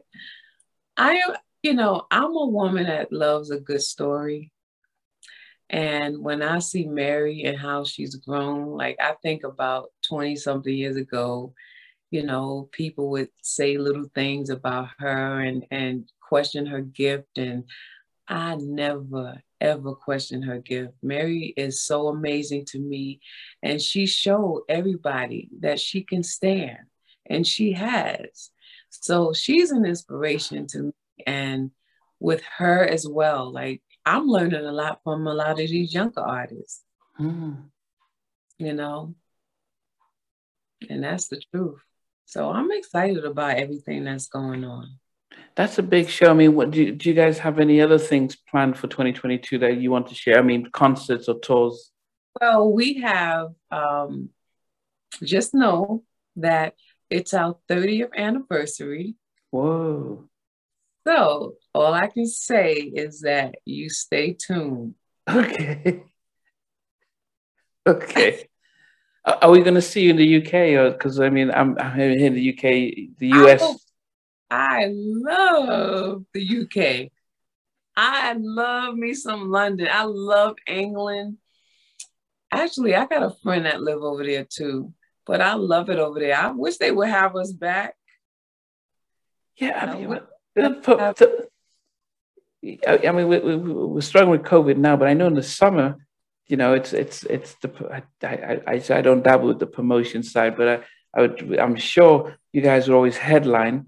Yeah, most of the time, yeah. Wow. No, it would, yeah, that's the one thing I miss about being in the States, that I don't get to see you guys. But so we may see you do a lot of, celebrate your 30th anniversary on the road. Are you any follow-up as an author? Are you going to do any other writing? Absolutely. Writing has become really special to me. Like I said, this is my first offering right here. I regret the day I lost my virginity. You are not your past. And this was like the first book that I ever wrote. So I'm working on an erotica book right now. Okay. Like it sounds crazy, but it's really like, you know, because women don't really talk about sexual things without feeling uncomfortable. And the name of the audio book is The Many Faces of Sister Hot Pussy. So it's a collage of a whole lot of different stories and situations that women face that are sexual or not. Like it could be a thought, it could be something that they acted on, but these are professional women who just tap into their sexuality. And I don't know why we're so afraid to talk about sex. You know what I'm saying? We're so afraid and we think people are going to look at us some type of way, but that's not what it is. But so I have an audio erotica book coming like ASAP, and it's called The Many Faces of Sister Hot Pussy.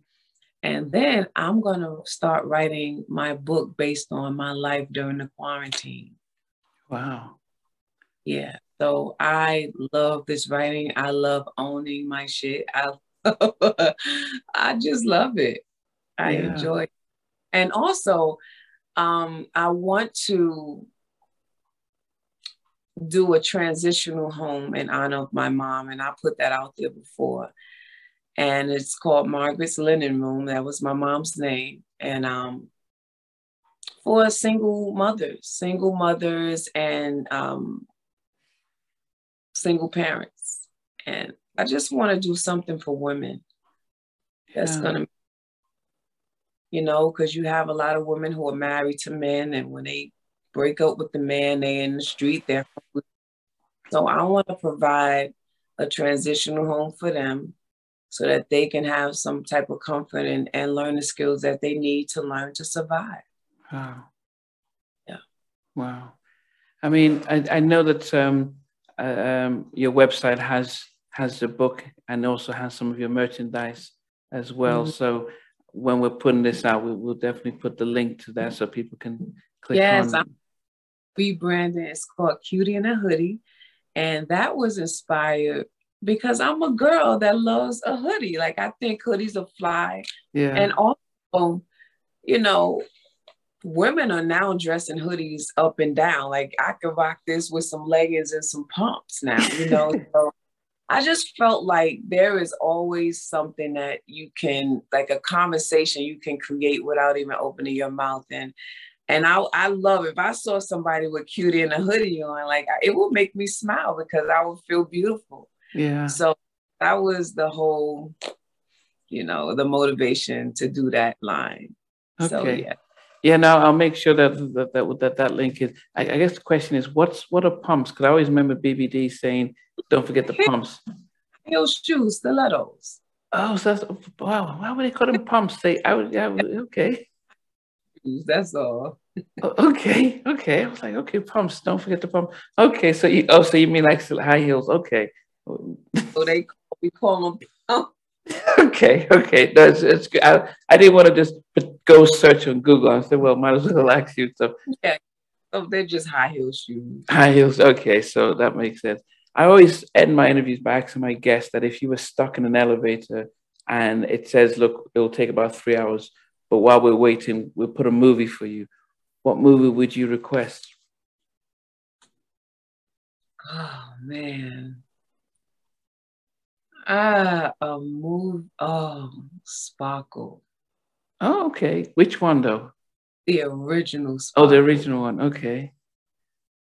Yes, because that is so many messages in that story. So it definitely be Sparkle. Okay. And it's one. Seen it? Yeah, no, I've seen it, but it's been a long time. So I wouldn't have, and this is before I loved music, so I've seen it. The original Sparkle, but it taught me a lot. That movie taught me a lot. It taught me a lot about life because sometimes people have to die for somebody else to blossom. Yeah. And that is hands down one of my favorite movies of all time. Wow. Wow. What would be your favorite song of all time? Oh my gosh. Favorite song? Really? You gonna do this to me? Yeah, I asked everybody about the favorite song. Oh my gosh, favorite song. Mm. Now, well, okay, I have to say this.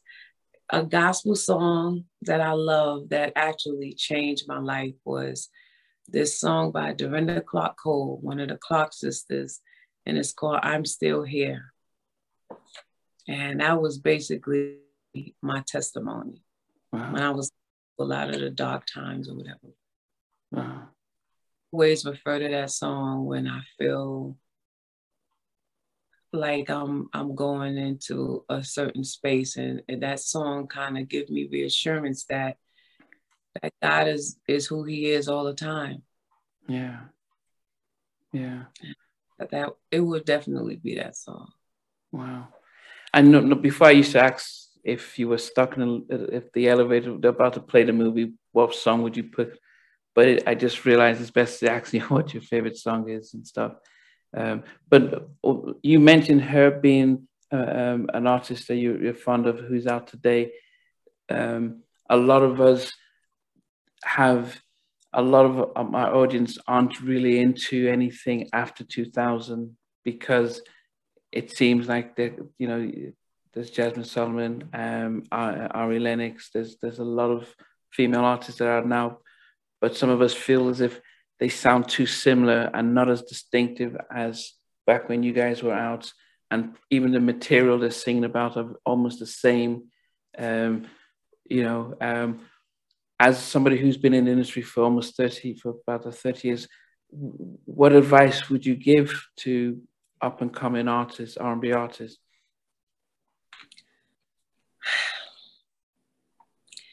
One piece of important advice that I would definitely give them, like I've run into great, amazing singers all the time.